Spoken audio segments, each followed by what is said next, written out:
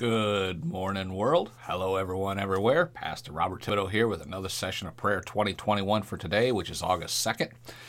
Scripture reading for today is from 2 Timothy chapter 1, verse 3. I thank God, whom I serve, as my ancestors did, with a clear conscience. As night and day I constantly remember you in my prayers. Let's go to the Lord with a word of prayer. Heavenly Father, in the name of Jesus, we thank you. We thank you for the opportunity to pray for other people. We thank you for the opportunity to pray that you would send laborers across their path to help them in whatever needs they have. We thank you for the opportunity that we can help individuals receive Jesus as their Savior. We just plant the seed. We just laid them down the path. It is the Lord Jesus Christ who actually saves them. So, Father, we thank you for the opportunity to intercede with others, to witness to others, all to share the gospel of salvation about Jesus Christ. To you we give honor, glory, and praise in Jesus' name. Amen and amen. Now, we've been talking about following scriptural instructions that the Apostle Paul has given to the church, which means he, under the inspiration of the Holy Spirit, has given it to us as well. Now, in addition to praying for those in authority and to rightly divide New Testament scriptures, Paul also told us how to sanctify our food. Paul was talking about prayer. Now, let's read the entire context and find out what exactly he was saying concerning sanctifying our food. We can read this in 1 Timothy chapter 4, verses 1 through 5. Now the Spirit expressly says that in later times some will depart from the faith by devoting themselves to deceitful spirits and teachings of demons, through the insincerity of liars whose conscience are seared, who forbid marriage and require abstinence from foods that God created to be received with thanksgiving by those who believe and know the truth. For everything created by God is good. Nothing is to be rejected if it is received with thanksgiving, for it is made holy by the word of God and prayer. Now in verse 1, Paul's talking here about people who had been in the faith, but who had departed from the faith. He was not talking about sinners or heathen, because he said, now the Spirit speaks expressly that in the later times some will depart from the faith, devoting themselves to deceitful spirits and the teachings of demons. Those who teach doctrines of devils teach believers that they are not to marry, that they must abstain from eating meat of all sorts of weird stuff that you got going on. I mean, have you ever come into contact with anyone who told you, you can't eat that? I guess we all have at some point in time, but I'm not talking about someone who makes an individual choice not to eat meat, okay? I'm talking about someone who says, you'll go to hell if you eat meat. Well, that type of person.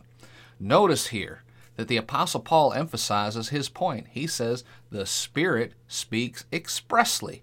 In other words, Paul is saying that this is what the Holy Spirit is saying to us. So Paul is telling us he's speaking under the authority of the Holy Spirit. Now, a few folks have said, oh, that's just Paul speaking about his own feelings about this stuff. But when they say things like that, they're really saying that Paul's statement is not inspired by the Holy Spirit, which puts them at odds with the entire Bible. Why? Because the Word says in 2 Timothy 3:16 that all Scripture is given by inspiration of God and is profitable for doctrine, for reproof, for correction, for instruction in righteousness.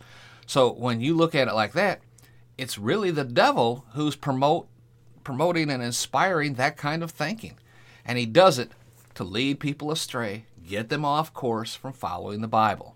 Oh, amen. Don't shout me down when I'm preaching good. I want to pray for you right now that you will read the Word yourself, find out what the Bible has to say about what foods you can eat and what foods you should avoid. And I believe you'll find it refreshingly useful in enjoying foods that you truly like without feeling guilty about it. And we'll be continuing this discussion for tomorrow because we're all out of time for today. Amen. So let's pray. Father, we receive the foods that have been prepared for us. It's not like it was back in the old days when each person had to grow their own and you knew it was organic, there wasn't any bad stuff in it. Father, today there's so many different preservatives and different chemicals and they've modified the food.